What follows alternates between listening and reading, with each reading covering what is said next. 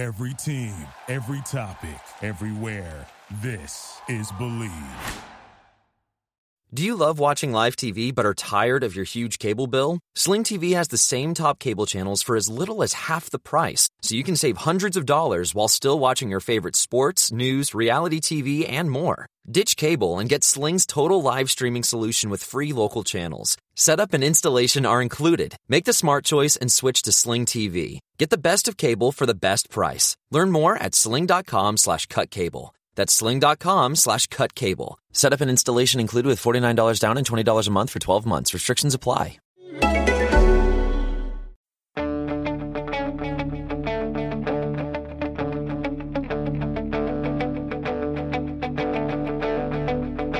Ich warte seit Wochen auf diesen Tag und tanz vor Freude über den Asphalt, als wär's ein Rhythmus, als gäb's ein Lied, das mich immer weiter durch die Straßen zieht. Komm dir entgegen. Hello and welcome to Gegenpressing, the German football podcast from the Footballgrad Network. No, I'm not Bryce Dunn. I'm Manuel Weff, and I'm hosting this podcast today because Bryce Dunn cannot make it today. But that's okay. I'll do my best to cover for him. But before we go into this podcast, let's go over the match day results, shall we? Gladbach 1, Leipzig 3.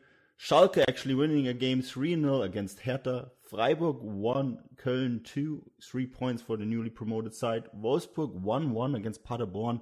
A little bit of a surprise. Leverkusen 0, Hoffenheim 0. Bit of a bore of a match. Bayern rampant against Mainz 6-1. The big shock of the match day, and we're going to be talking a lot about this. Union Berlin 3, Dortmund 1. Bremen beat Augsburg 3-2. And then the final match of the weekend, Frankfurt 2, Düsseldorf 1.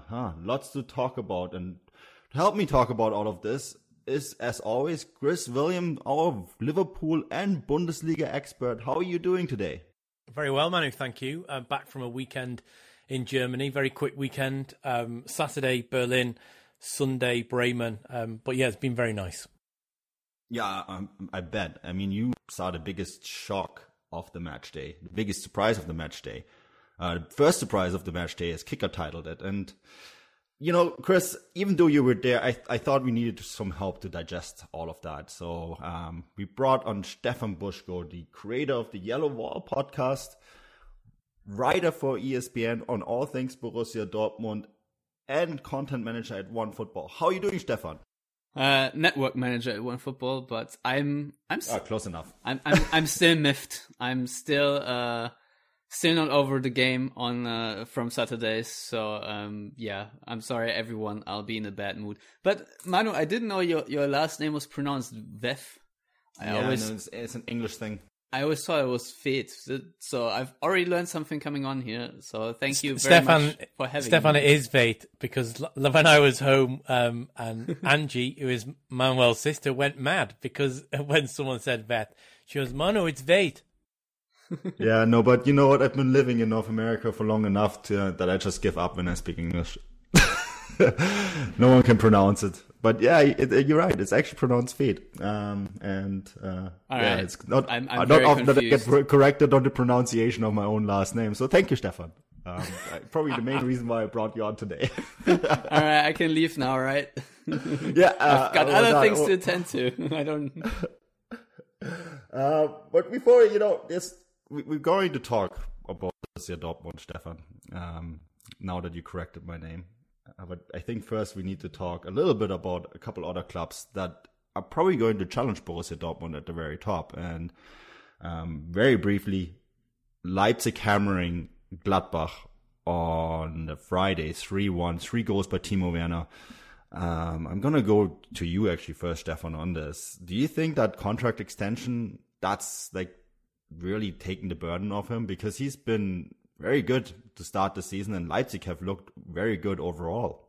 I don't know. I don't know if it's down to the contract extension or just down to Julian Nagelsmann being at the helm and Timo Werner being a very skilled player and getting a lot of very good service from the midfielders around him because of the way that Julian Nagelsmann lets them play. And plus, we must not forget, if everyone who saw that game, he was very much helped by one Matthias Ginter for that hat-trick. I mean, he the first Leipzig goal, Ginter just couldn't really hold on to Timo Werner because of the pace, and the second one, or the third one, I think Ginter even assisted with a flick-on header. So, it was a little bit of luck for Ginter. I don't know if it's down to the contract extension, but it's certainly very good for Leipzig to have him on. And now, of course, we are all very interested to see how Schick will do as the latest addition. That I think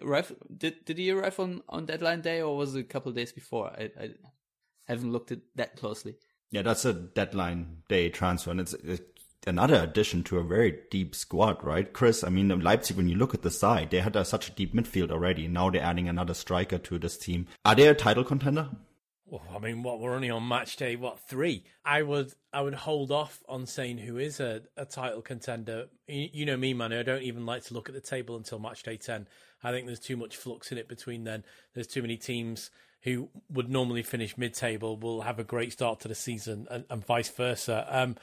But I think under Nagelsmann, they certainly could be a contender. I'd like to see where they are come match day 10, because they've got, as I said last week, they have got the chance playing some teams now that they should be expected to beat. So they need to make up these points, because when they're going to play the likes of Dortmund and Bayern, etc., they're going to have to either take maximum points or a draw. I don't really think they can afford to lose, which is a really big ask, especially in a Bundesliga. Look at what happened this weekend. I would like to say I'm probably going to reserve judgment until the midway point on Leipzig, because I do think they've got all the potential, especially with the squad they've got now. I mean, how many times did we talk last season, the season before, that their squad depth was a real problem? I don't know if they've got that problem anymore. That's a nicety for them, but Werner's been playing exceptionally well. This might be the cynic in me, but I've got this feeling that he's playing now to showcase himself for everybody, because it's evident he's going to move at some point, I think. Now, whether that is in the midwinter with a contract agreed for the summer, or whether it's a straightforward move, I think that depends on where Leipzig are in the table. But I think he's shop windowing himself, and I think this is all to do with it. And I think that's going to benefit Leipzig, but it'll probably benefit Timo Werner in the long run. I'll answer that question a little bit differently. I would say resounding yes. And I will just name a couple of names. These are Halstenberg, Upamecano, Konate, and Klostermann. I think Leipzig have one of the best defenses, if not the best backline at least, and they're defensively very sound. And with Julian Nagelsmann, they have the best coach at the helm, and they've already managed to concede the fewest goals last season around, and I think that will be the key for them to be playing at the very top of the Bundesliga for the entire 34 match days. So I would say yes, even though it's still very early, but they already look pretty solid, and I think they are only going to improve. So for me, Leipzig are a definite title contender in this Bundesliga campaign. Yeah, I would actually go along with that as well, Stefan. I know I'm actually with Chris too. I don't really like to look at the table early on, but for me, it's not just the defensive line, it's also the midfield. They have a lot of depth in midfield as well, which I think is a key area if you want to be successful. And you defensively, I mean, just the players that you named. Arsenal offered a lot of money for Upamecano, right? And he's not even necessarily going to play every game for them. So I think that they are a very strong side. Question mark for me a little bit is how is Nagelsmann going to handle the balance between Champions League and Bundesliga football, right? That's something that he struggled a little bit with at Hoffenheim.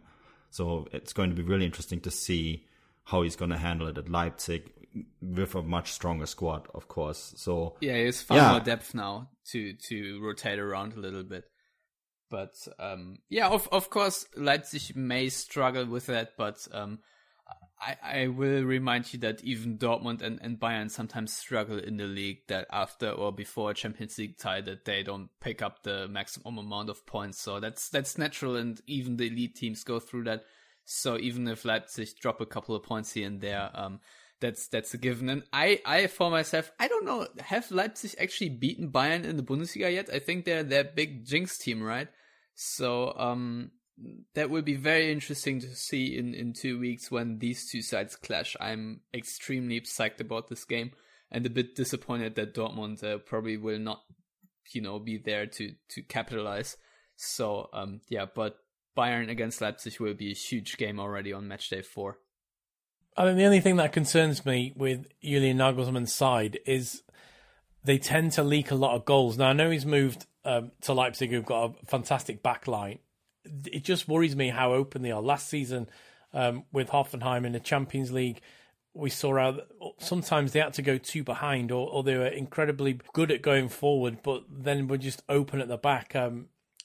It just worries me that they may concede a lot of goals in one particular glut. Maybe if they have a bad mid-season, how will that affect them? Because for the past couple of years, they've been quite consistent. I mean, the first season in, they pushed it all the way to the last few matches. I just worry a little bit how open Nagelsmann's play is, which I think is great going forward, but maybe he just didn't have the players to play his system at Hoffenheim, and now he has at Leipzig. Yeah, as you're probably right with the cautious approach, but it's not like Dortmund's backline or Bayern's backline are that much less leakier. So I wouldn't be too concerned in the context of the other teams. I am glad you're bringing up Dortmund, Bayern, because that's actually what we're going to talk about next. The resounding 6-1 trashing of Mainz, probably the biggest shock of the match day. I'm actually only kidding. Because I mean, this was probably the most expected result of the match day. But Bayern's backline did not look very good in the beginning of this match. Made a few mistakes. Benjamin Pavard, this is a player who was signed for a lot of money from a team that got relegated, basically because of his French World Cup win CV, right?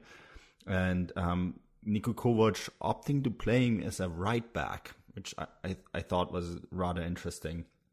I've seen him play. I believe he played there at times for France. He's also played as a left back at times at Stuttgart, but I'm not 100% sold that that's his best position. That's where Bayern should be playing him.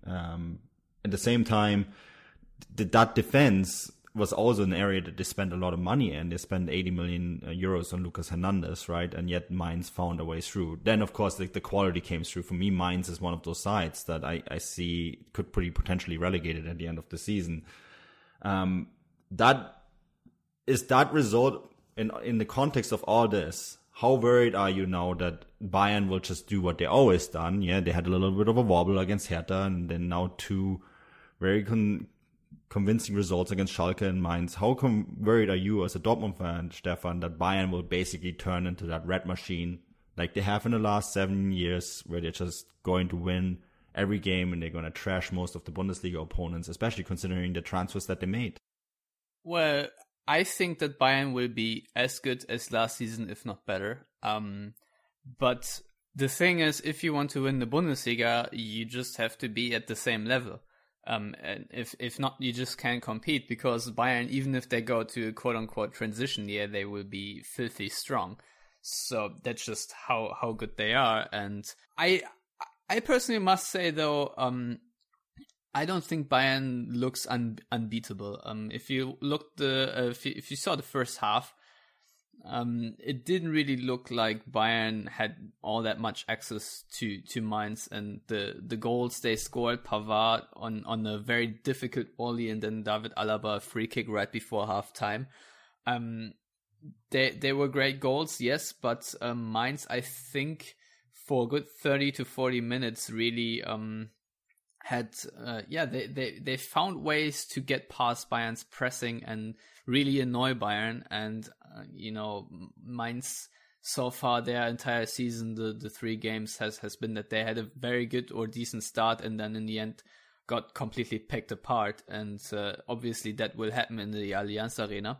But I think other teams can hurt Bayern, because Bayern still look quite susceptible on the counterattacks. And if you manage to play around Bayern's first wave of pressing, which is hard, I admit, but there are holes in that defense that you can find.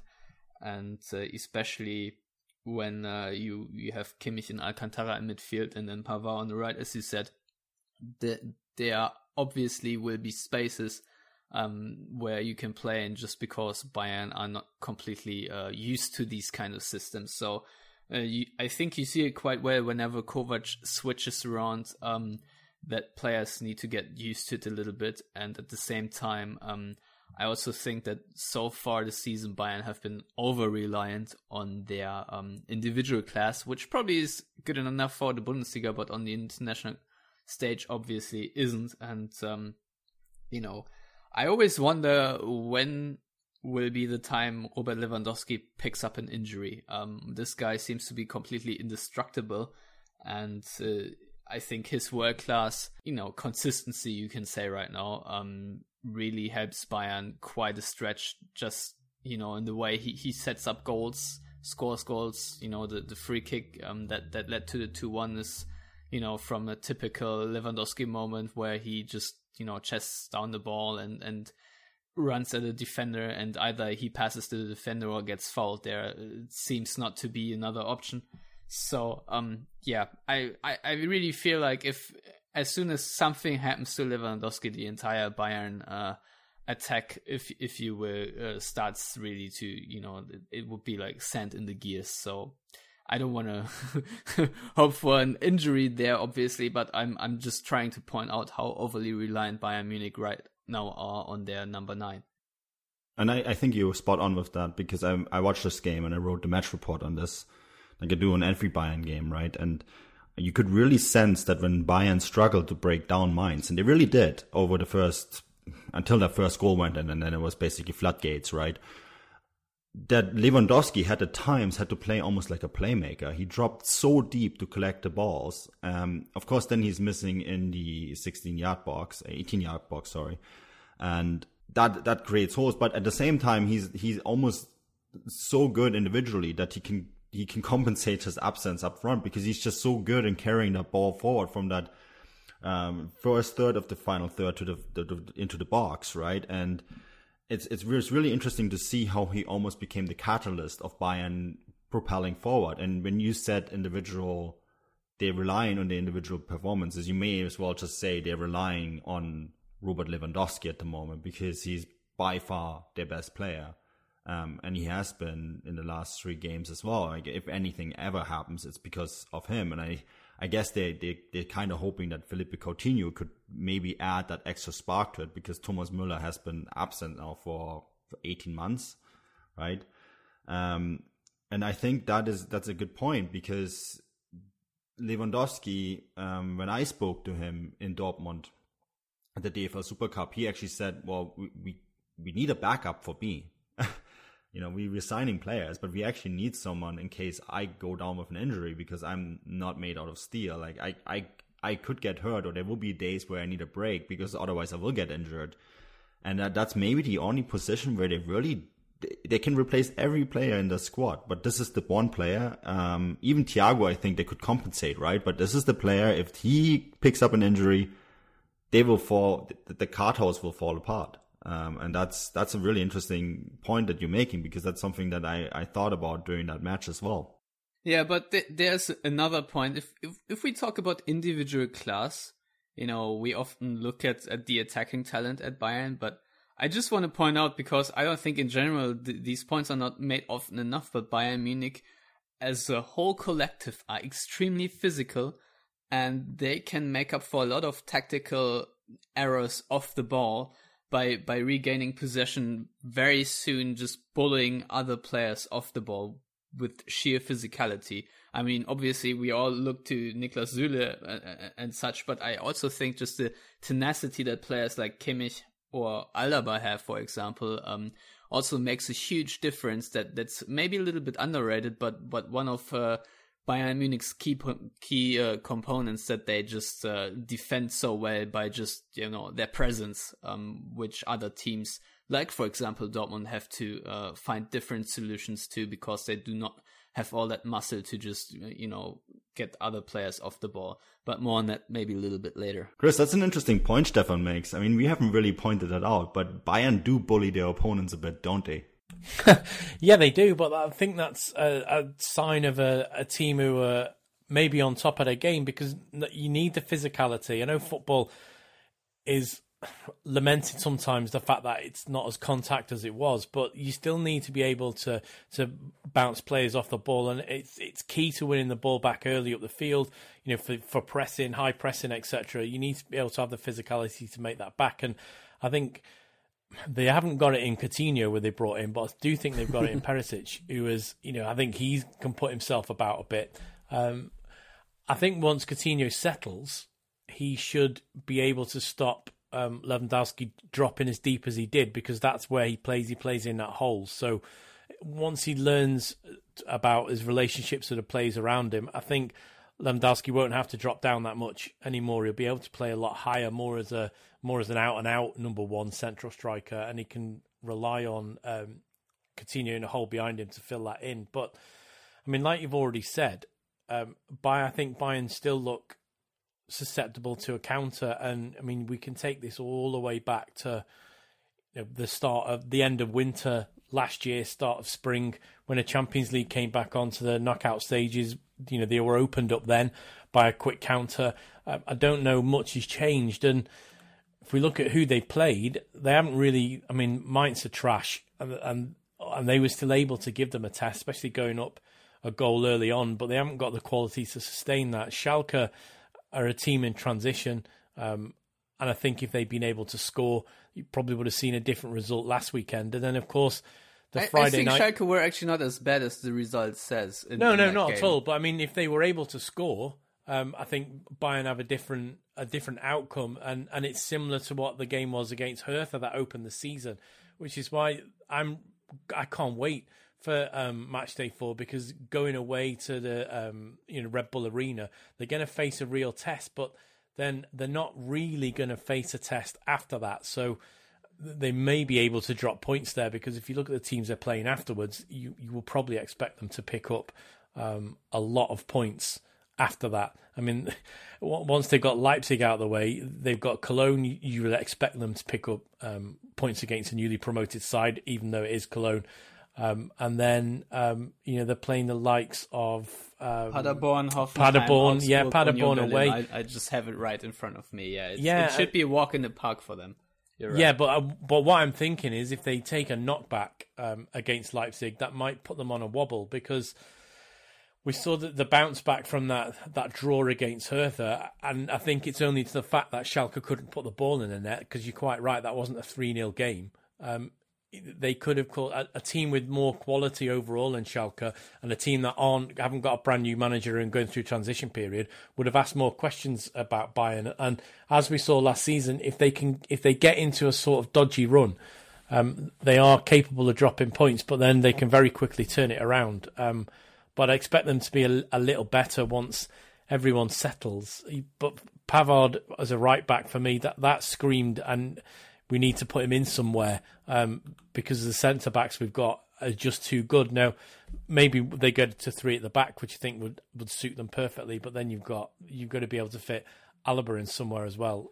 So it's a tough one for Kovac. Yeah, I think the one thing too that Bayern favors is that Champions League group, because I mean, they got Crvena Zvezda, Olympiacos, and Tottenham have not looked good early on either in this season. It's just a statistic of the last 34 games. They have lost 14. So not a hot team at all. And now they're getting Bayern basically getting the Europa League equivalent of a Champions League group, to make it sound really harsh. And so they're not going to get challenged very much in the Champions League, which I think will suit them. So they have that RB Leipzig game, right? And they have a run of not so great opponents in the Bundesliga, and they can't really get weakened in the Champions League either, because they're gonna, I mean, even if Tottenham beat them, they're still gonna finish comfortably second. But not so comfortable it has been for President Uli Hoeneß. This is a titan of German football. He's been the president of Bayern, with one short interruption, some tax evasion scandal, and on top of that, he's been at Bayern in one capacity or another since 1979 in management. A long time. He is going to step down in November. He's making his presidency available. He's going to be replaced by Heine, the CEO of Adidas. Also joining the board is Oliver Kahn. I read this. There was a good interview by Salihamidzic in Kicker. He was actually okay with all these moves, even though in the past Salihamidzic said that he will not work under a CEO of sport. He wants that position very much himself. I understand that Kahn will eventually take the position as CEO of sport and maybe even become either the CEO of the club together, take over Rummenigge's position, and really guide the club. I think Kahn has, as a CEO, eventual CEO, has a very clear vision of what this club is going to look like. I think the wobbling between the presidency and the CEO, the conflict that we had between Hoeneß and Rummenigge, is something that has actually hurt the club behind closed doors, and I think that's going to end once Kahn comes in. I think it puts a lot of pressure under Salihamidzic to perform, and in turn also on Niko Kovac. So this is going to be very interesting. But, from a not Bayern perspective, Stefan, Hoeneß stepping down, I know he gets seen very critical around the league. If you're not a fan wearing red and white to the Allianz Arena every second Saturday, you're definitely not an Uli Hoeneß fan. But yet this is still someone who had a lot of influence on the league. I think the word titan does not actually do it justice. How do you see him stepping down? Because in some ways, maybe it was overdue. I was just thinking overdue is the word here. Because I think he is one of these, the classic story of the powerful old white men that don't really find the right spot to step down. I think Uli Hoeneß is past his time, and the influence and decision making he has shown in the past 2 years and since returning from his jail cell have not really influenced Bayern in a positive way. I feel like it's, as you just said, the clashes with Rummenigge have boded not well for Bayern in a couple of key decision making. I would especially criticize Hoeneß for not signing Thomas Tuchel.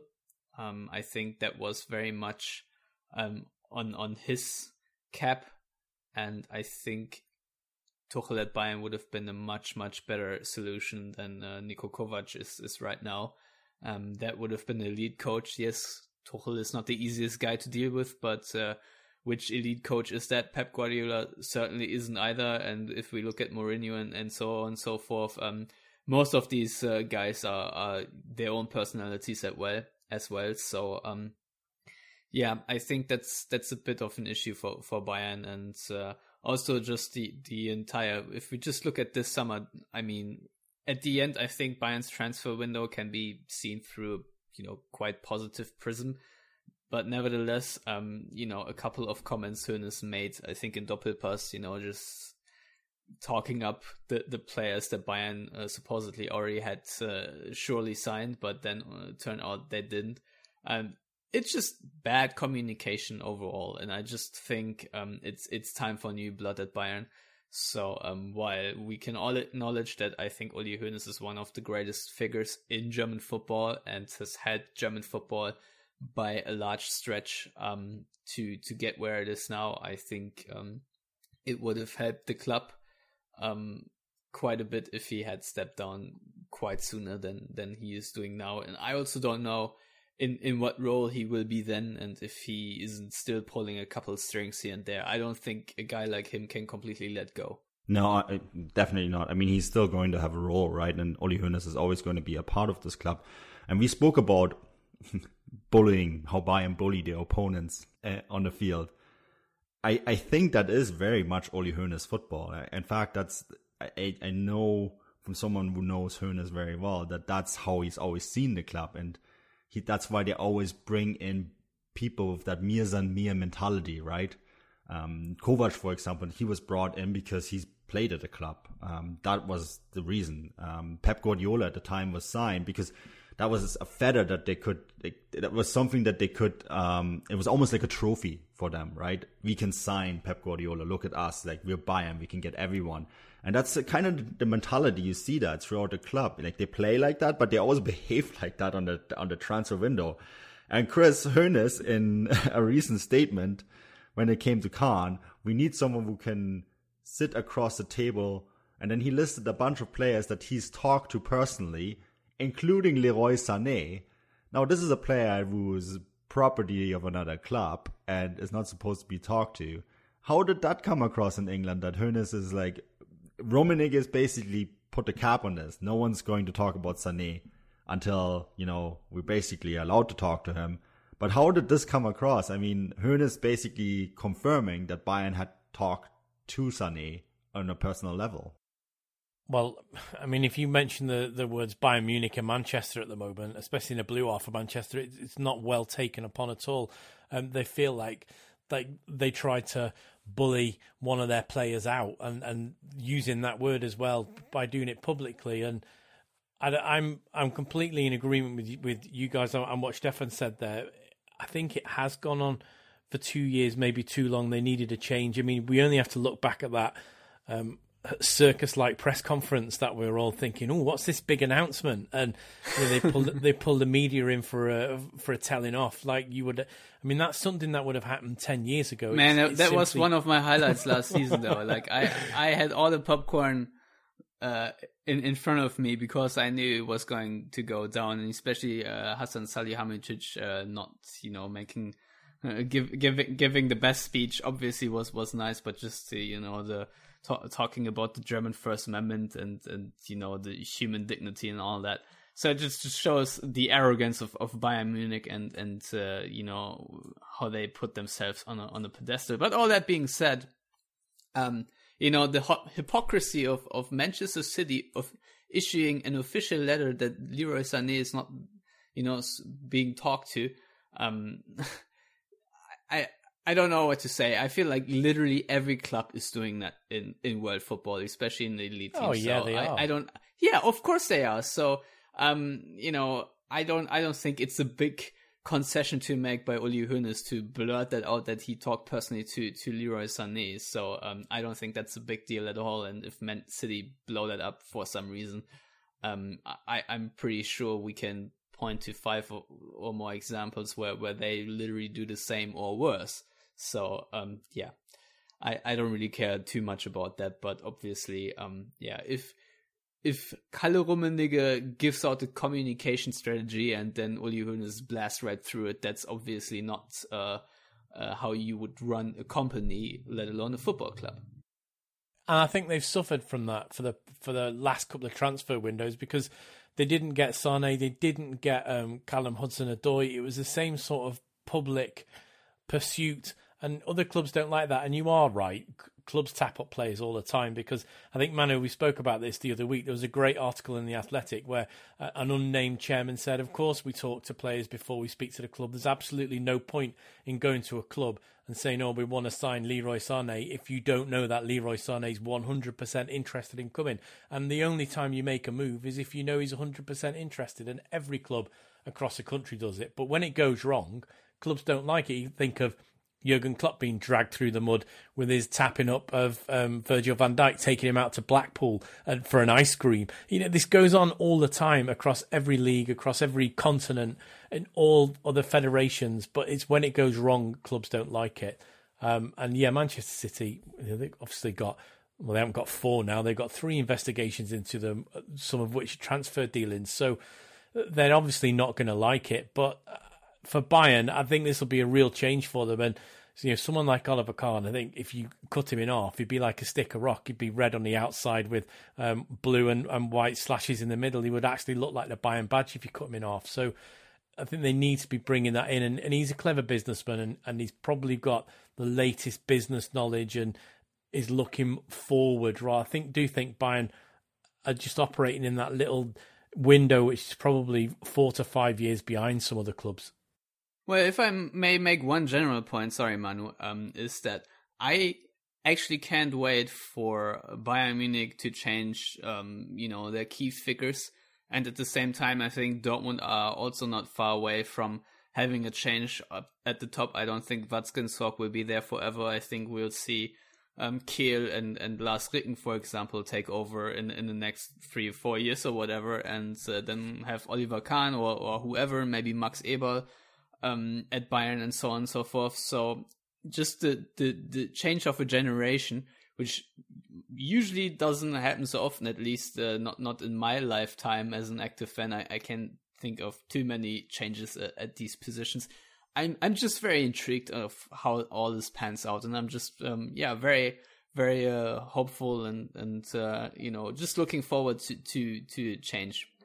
That's all. Yeah, I actually with you on that one. I think that Kahn is going to change a lot at this club. Oliver Kahn is going to bring some fresh blood, and you already mentioned Max Eberl. I wouldn't go quite that far, but if I was Salihamidzic and Niko Kovac at the moment, I'd be really worried about the changes that are happening, because Hoeneß protected Kovac through large stretches of last season, and he's basically gone. So if they go through a stretch like they did last year, at any point this year, or at any point after November when Hoeneß is gone, Kovac is going to be gone, like finger snap, gone.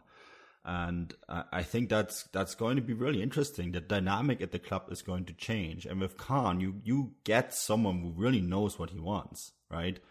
And I think he's also going to come to this club with such a straight up vision that's going to be so different than this, like, we're going to hang on to this mentality that we're Bayern and that's going to be good enough. He's going to come in with a business plan. And I know a lot of hardcore fans won't like this, but we spoke about Leipzig earlier and the good things that they have been doing. They have a business plan. Yeah. You might not like the model of a club that they are, but they're a modern club with a business plan, and they're going to be successful in Germany because they have that. Well, if I may stop you right there, just look at Leipzig's very first Bundesliga game this season. They couldn't even sell out their own stadium, so all business plans may be very good, but I think Leipzig still have a lot of work to do, to be honest. Yeah, but look at where they got in such a short time. I know, but still, if you talk about a franchise and brand development, it always boils down to how many people actually tune in when you play, and if you can't even fill your own stadium, that's not great. But let them win a couple championships. Yeah, overall, you're obviously right. Just wanted to make that quick point. But I think for a more neutral perspective, I think Oliver Kahn is also just a very welcome face, because he's just not as unlikable as Rummenigge and Hoeneß. Yeah. Well, until he does run the club for a few years. And yeah, but I just don't think that Oliver Kahn will become like Hoeneß and Rummenigge are right now. He's just not the type of person. I just don't see it. I still think he always will be fair and a bit more gentle, and won't, be running Abteilung Attacke from this sort of the same rhetoric, let's say. I mean, obviously he can maybe talk down opponents, but maybe in a nicer way. I think he'll just be more respectful to other Bundesliga clubs verbally. That's all. It will end the 1990s at Bayern, is basically what you're saying. Yeah, I actually do hope so too. I think it's much overdue. Yeah, but you know what else is overdue, Stefan? No, it's not. We can still talk about Bayern all day. Okay, so we'll go to Chris first. Chris, how was die alte Försterei? Yeah, it was great. Well, when I eventually got there, after there was no air conditioning on the bus, and then my tram broke down, and then the next tram stopped running 3 kilometers from the ground, and it was like 33 degrees. Once I got there, it was wonderful, as it always is. It's a tremendous little stadium. I can't believe, and the noise, and we're going to get to it, but when that third goal went in, I defy anybody who was there to tell me that there was only 22,000 people in that stadium, because it was as loud as Dortmund Stadium. It was as loud as any stadium I've been to. It's as loud as Porto Stadium that was last season. And yeah, the acoustics are spot on. It's a great place to go. It's a great place to work from.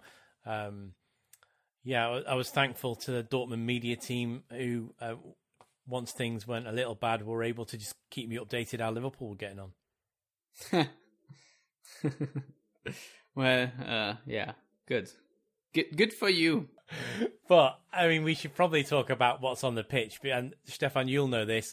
No, I think it's worth pointing out. The Cologne game. I think it's worth pointing out that there are 75% of the seats. Well, not seats in the spectator area are all standing areas in the Stadion an der Alten Försterei, which is quite amazing and certainly unique in the Bundesliga. 75% standing area is just, it's a dream. So I think there they showed it on Sky Germany. I was streaming it from here in Philadelphia to at least get the pre-match. And you can, Mats Hummels, when he entered the pitch, he just said, "This is awesome." You could read it on his lips. So I'm very glad that Union Berlin are in the Bundesliga just because of the amazing atmosphere that they can produce. Obviously, it cost Dortmund on the field this time, but nevertheless, that's if you market the Bundesliga or just the experience you get and you're just raving about it, I think that's just absolutely fantastic. And I'm very glad we'll get at least 17 games of that, if not more. And Stefan, Dortmund won't be the only team to suffer that. If Union had their shooting boots on for the first game against Leipzig, where I was there, they did plenty to score, and that game might have been completely different. But yeah, it's phenomenal atmosphere. It's one of the best, probably in Europe, I would say. Manu, we were there for a couple of Bundesliga 2 games, weren't we? And it was exactly the same. So it doesn't matter whether it's the top division or the second division. The passion remains the same from the fans. Yeah, absolutely. And I mean, I remember when we walked through the forest the first time, and this is now 2 years ago. Remember we did a live podcast from the walk up and then after the game as well. Of course, we're not allowed to podcast during the game, DFL regulations and all that. But I just remember walking towards the stadium and you could smell and see the smoke from all the barbecue stands all around the stadium. And I remember talking to you guys and saying, I can already smell the stadium. It's like such a sensual experience. Is maybe almost too sexual, but that's kind of what it felt like. And there's not that many crowds in Germany that have that feel anymore, especially like the new ones. I mean, of course, I remember growing up going to the Grünwalder Stadion or in Munich or even the Olympiastadion, because you actually had to, they're close to town, right? The Allianz Arena is quite a ways out of Munich. It doesn't have that inner city feel of a stadium or that intimacy that a lot of stadiums have. I guess you get it a little bit in Dortmund as well, right, Stefan? The stadium is pretty much very close to town. You can actually walk there. There's like barbecue stands all around. You have the pub right outside the stadium as well. So you get that there. But the Alte Försterei is special. It's a very, very special stadium. But Stefan, Hummels, you mentioned Hummels' face, his expression. Was he maybe a bit too awed by everything that was happening? No, I don't think he was, because Hummels for himself had a pretty good game. So no, Manu, no, he did not. So he was the only one that actually was impressed by it, but lived up to the expectation.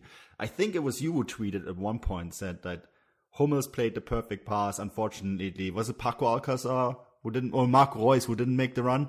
It seemed all a little bit disjointed, didn't it? I actually thought at one point the game looked a little bit what I saw from Germany at the World Cup. Lots of passing, lots of possession, very little penetration and goal scoring opportunities. Yeah, it's probably true. I don't know if you want to ask me a couple more pointed questions. Otherwise, I'll go on like a half-hour rant, and nobody wants that. But yeah, I said earlier to a friend of mine that Dortmund right now are a team, basically the European top team. From if you look at the names, it reads like a European top team, but they make the mistakes of a relegation threatened side. So this is probably how to sum it up best, because Dortmund just again and again they just outdo themselves in with laughable errors and shoddy set piece defending. So I don't know about which area you want to talk first, but yeah, there's a lot to dissect. About the coach. Let's start with the coach, Lucien Favre. I give you a start. First season in Nice, 78 points. Second season in Nice, 56. Are you worried? And I mean, Favre. I actually think Favre is an excellent coach. Don't get me wrong, but are you worried that his tinkering? Imagine if you could shop the shelves of all your local liquor stores at the same time. Well, spoiler alert, you can with Drizzly, the #1 alcohol delivery app. Drizzly lets you compare prices from local liquor stores on a huge selection of beer, wine, and spirits, then get them delivered right to your door in under 60 minutes. And right now, Drizzly is giving all new customers $5 off their first order. Just enter promo code SAVE5 at checkout. Download the Drizzly app or go to drizzly.com. That's DRIZLY.com. It wouldn't be the holiday season if there wasn't candy, right?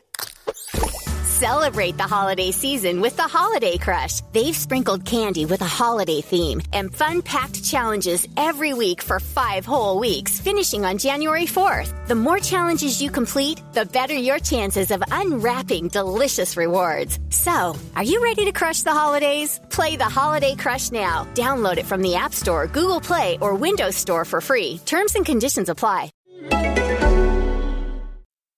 Is maybe doing too much there? Or where do you put the finger on one thing when it comes to Favre? Where do you see the biggest problem right now?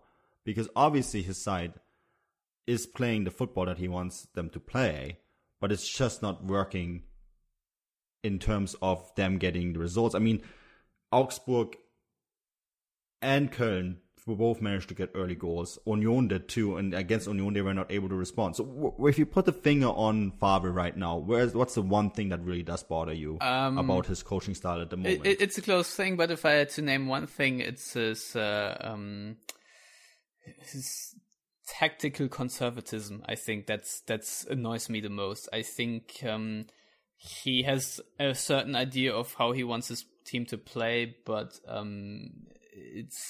it's something that doesn't necessarily work out all the time, and I think a lot of other Bundesliga coaches have his number by now, and I think he just needs to add a couple more, I don't want to say systems, but a couple of tactical maneuvers to his game to play around that, basically. But he got those players, right? I mean, Chris and we spoke about a couple of weeks ago how now he has players that he can put into midfield, because remember, about a year ago, I was up in Dortmund. We spoke pre-match, the Monaco game. Remember that? And you said Delaney and Witzel, that's not a lot of creativity in midfield. It worked for them a very, very long time, right? But I agree with you. That's a very conservative approach. Playing 2 holding midfielders, defensive midfielders like that, especially against a side like Union Berlin, that's basically the point where I would say is like, come on, like bring in someone like Julian Brandt, who did play in that pivot role for Bosch at times in Leverkusen, like actually played there quite well as well. That's, I think, where I would make the first adjustment if I was him. You know, if I were the coach, I would have approached this game with the single pivot. I would not have opted for double pivot. I would have just played Weigl, and I would have dropped Royce for Götze and played him together with Julian Brandt, and then have Sancho on the right and then maybe Hakimi on the left of that front four, or Guerrero, and then Alcácer up top. That is how I would have started the game, because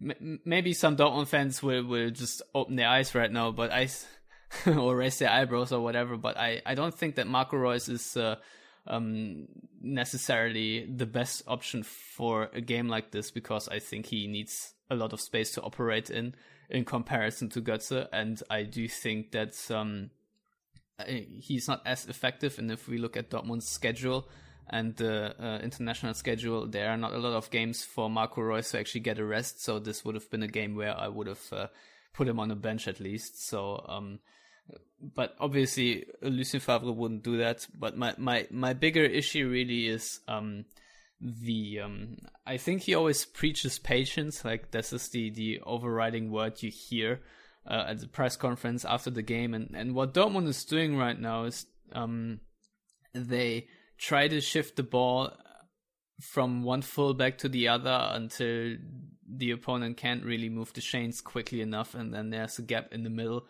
that or a channel that opens up for Hummels or Kanji to pass the ball vertically to one of the other midfielders into a half space, and then basically either directly create an attack or then rotate the ball around in the final third, and hopefully the backline then can push up so you can dominate possession in the opposing half. This is what Lucien Favre is trying to do.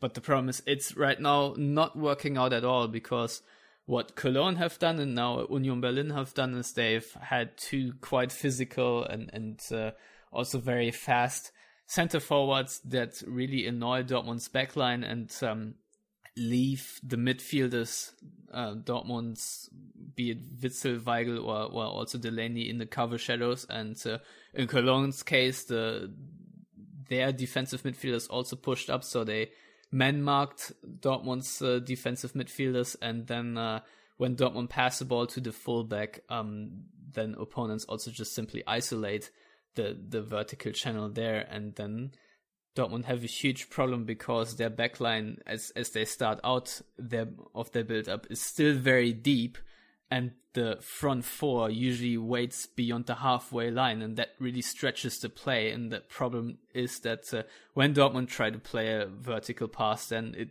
usually is very long, and that means very risky. And when your opponent pushes you quite deep, that means it's very easy, in case of a turnover, to at least have numerical parity, if not another player. And I think we saw it when Dortmund conceded that 2-1, when Akanji made a mistake. Union Berlin's players were right in position for, you had one pass from, I think, Bülter it was, to Andersen, and he could then run at Akanji, and it was a 2-on-1 situation, basically, and or 2-on-2.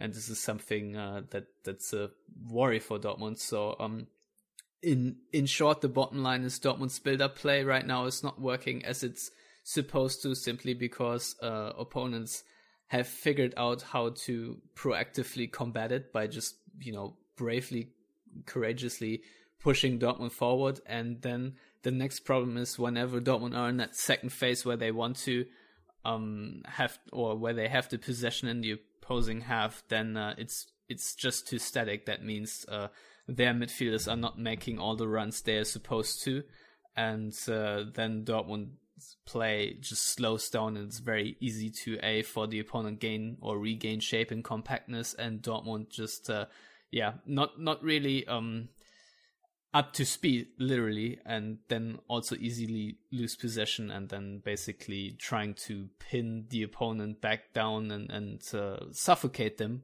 with possession just doesn't work as they want, and they just can't create any chances because they never go into that final stage, phase 3 or whatever you want to call it, where they are really close to the box as they showed against Augsburg, and then either play a ship ball behind that back line or dribble via central or so and get really into that dangerous space. So it just never happens for Dortmund against especially these feisty, plucky underdogs. So and especially in these games, one of Dortmund's biggest strengths, which is the counterattack, also never really comes to light, only if they take the lead, which so far hasn't really happened.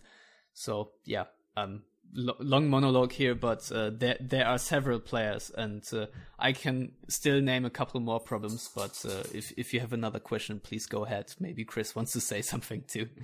Yeah, I was actually going to go to Chris, because Chris, from what Stefan just said, that sounds like an ideal opponent for an Union Berlin side. You wrote after the Leipzig game that if they had their scoring boots on, they would have had a really good chance of winning the game. Is that really what made the difference against Dortmund? Because Dortmund were A, predictable, and B, Union Berlin actually put the ball in the net? Oh, I think they looked more fired up. I don't know, against Leipzig, they were maybe taken a little bit aback because it was their first game in the Bundesliga. It was their first home game. There was a lot of build-up, not just in the international press, but also in a local press. They were put on a pedestal, and maybe they stuttered a little bit, but they were a lot better in the second game against Augsburg, and I think they built on that, and they just seemed to be first to the ball, to everything. They looked more hungry. I also wrote that Dortmund looked shell-shocked at one point. Okay, they went one down, but they were able to come back from that, which I also put in a match report. Seems to be a trend at the moment. Dortmund have to go one down in order to score again very quickly, and they did. They got one back within 3-4 minutes. It was after that there was no, what we'd seen further on, especially in the Augsburg game, is they pushed on, and that didn't happen, and that's because of what Stefan said. Union Berlin didn't allow them. I thought their double pivot was excellent, where Dortmund's wasn't particularly as good as it could have been. And I just thought, well, especially Bulter on the left-hand side just had the game of his life. If he has another game like that, I would be, pleased for him, but I'd also be a little shocked. I thought he was wonderful. And they were also powered on by the crowd, and I think a crowd has a real big impact on a team like that, especially once the second goal went in. Even though there was plenty of time left, it was only in the 50th minute, I didn't really feel like Dortmund were able to create those chances. It's very rare that I watch Dortmund in the flesh and I'm not leaving thinking how wonderful, Jadon Sancho is, especially over the last season.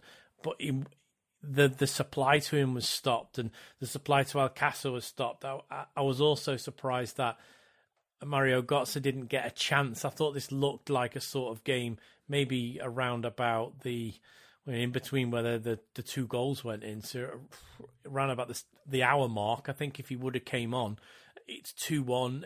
I think he might have been able to make a difference with his movement. I think he might have offered the back two, the two centre backs, more of a problem than Alcácer did. But I can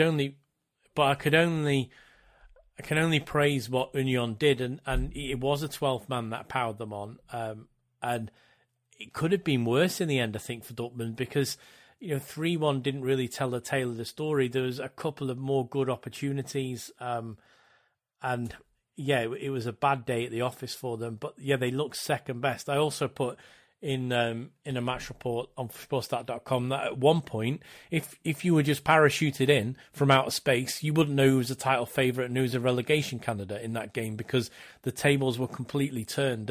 And it was after that second goal went in, between when the second goal was scored on 50 and the third one 75 minutes. In those 15 minutes, in those 25 minutes, there could have been more. It was just such a strange period of the game. And by the time the substitutions are made, with Guerrero coming on, and then maybe even later with Brandt going off, I thought the game was lost. And maybe after 2-1, if it's me, I'm making a couple of changes after that goes in straight away, because I can almost read the script. I could read the script when the second goal went in, that there was no way back. I don't know why Lucien Favre maybe didn't. Maybe he wanted the patience, as Stefan said, patience in trusting his squad in the football they want to play. But it was pretty obvious that something needed to be changed, and it wasn't.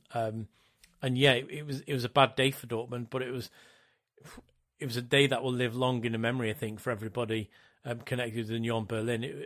Even leaving the stadium, it was a fantastic experience. It's a hard one, and what it's done, and I mentioned this as well, it's sort of opened up now for me. This is how you can play against Dortmund. I would be a little worried that this will have been studied, especially by teams that, no disrespect to Union, teams with a lot more quality and depth will have looked at that. Coaches and the analytics team will have looked at this and seen, this is how we get into Dortmund. Look at how you cut off these passing lanes. Look at how high we need to play. It's very risky, because if you lose out that ball, the speed on the left and right that Dortmund have got, they can kill you instantly. But if you can stop it and you can control them, it could have been a lot worse than 3-1 for Dortmund in the end. I think they were lucky to escape with 3-1, and it wasn't maybe a 4, or I don't think it would have got to a 5, but 4-1 would have been a complete whipping.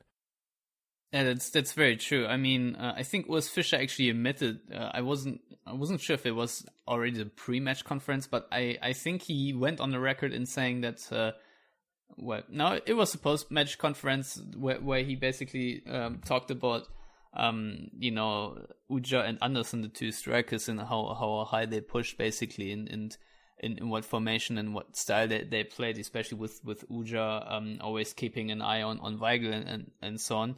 That he basically carbon copied what John Cordoba and Anthony Modeste did on the previous Friday, basically, against Dortmund. And yes, there's a blueprint out there on how to beat Dortmund, and the problem is it's not been drafted this season. It was already out there last season, just because everything that went wrong for Dortmund, and I think that's the most alarming news, is something that went wrong for them is exactly the same way last season already.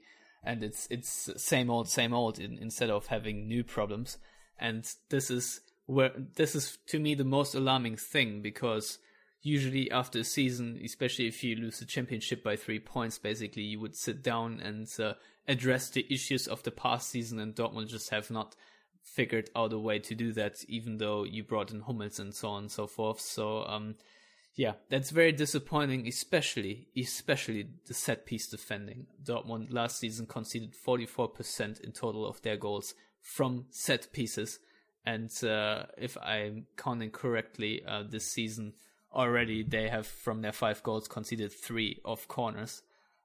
So yeah, this is a huge problem, and one of the assistant coaches from Lucien Favre, called Manfred Stefes, I think should be fired, or at least they should get another person in charge of set piece defending, because that is such a long lasting problem now for Dortmund. There does not seem to be any improvement, and I think over 6, 7, 8 months, if there's not an improvement, you need to change the personnel and also just the approach, because right now Dortmund are defending with a zonal marking approach when they defend corners, and opponents are just very easily figuring out where Dortmund are, have their blind spots in that sort of defending. And I think Kevin Demirbay already said it, because Dortmund are playing Leverkusen next, that they will have a couple extra shifts in set piece defending, because set piece attacking, because he says literally, set pieces can make the difference. And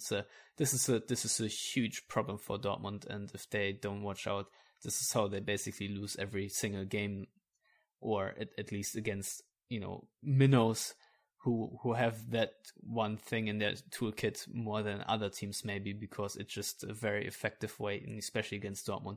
So this is another big problem of so many that I can name right now. But yeah, it's also individual mistakes. If we look at Manuel Akanji, he had a hip surgery a few months ago, and ever since returning from that, he has not looked the same. And he has made a big individual error or 2 in a row now against Union that led to a goal, and also in games beforehand he did not look too solid. So that's a main concern, because the next centre back that Dortmund have for his position is Leonardo Balerdi, who Dortmund signed last January from Boca Juniors for 15 million, but he has 0 Bundesliga minutes as far as I know, or maybe 1 or 2 or whatever.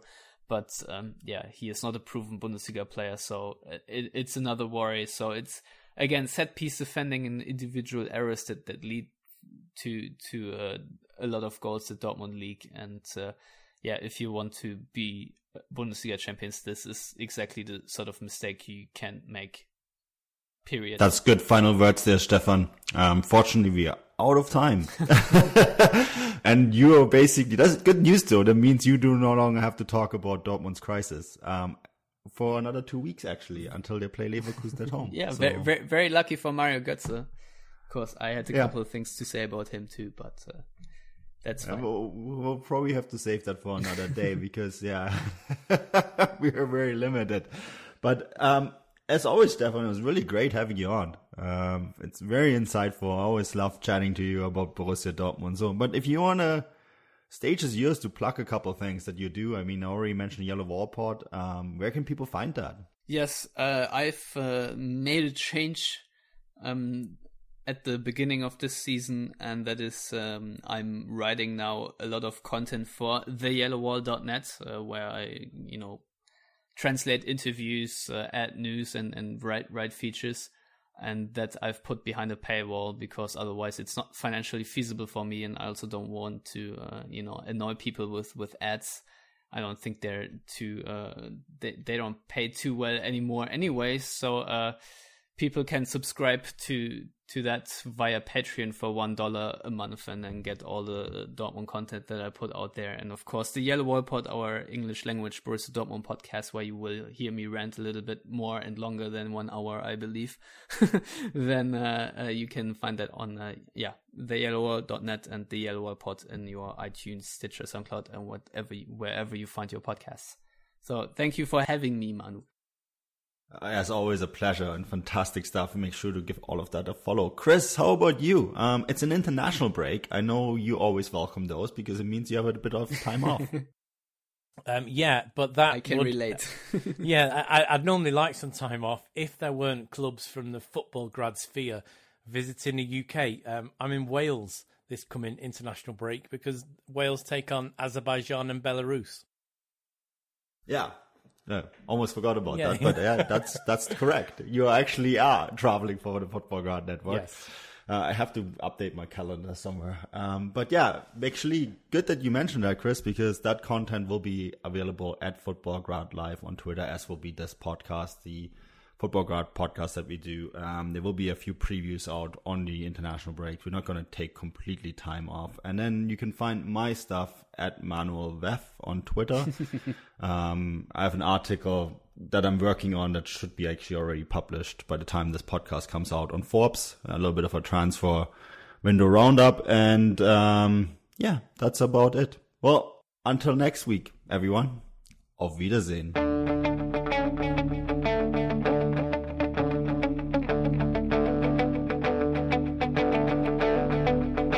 Ich warte seit Wochen auf diesen Tag und tanz vor Freude über den Asphalt. Als wär's ein Rhythmus, als gäb's ein Lied, das mich immer weiter durch die Straßen zieht. Komm dir entgegen, dich abzuholen. It wouldn't be the holiday season if there wasn't candy, right? Celebrate the holiday season with the Holiday Crush. They've sprinkled candy with a holiday theme and fun-packed challenges every week for 5 whole weeks, finishing on January 4th. The more challenges you complete, the better your chances of unwrapping delicious rewards. So, are you ready to crush the holidays? Play the Holiday Crush now. Download it from the App Store, Google Play, or Windows Store for free. Terms and conditions apply. Thank you for listening to Believe. You can show support to your host by subscribing to the show and giving us a 5-star rating on your preferred platform. Check us out at Believe.com and search for BLEAV on YouTube.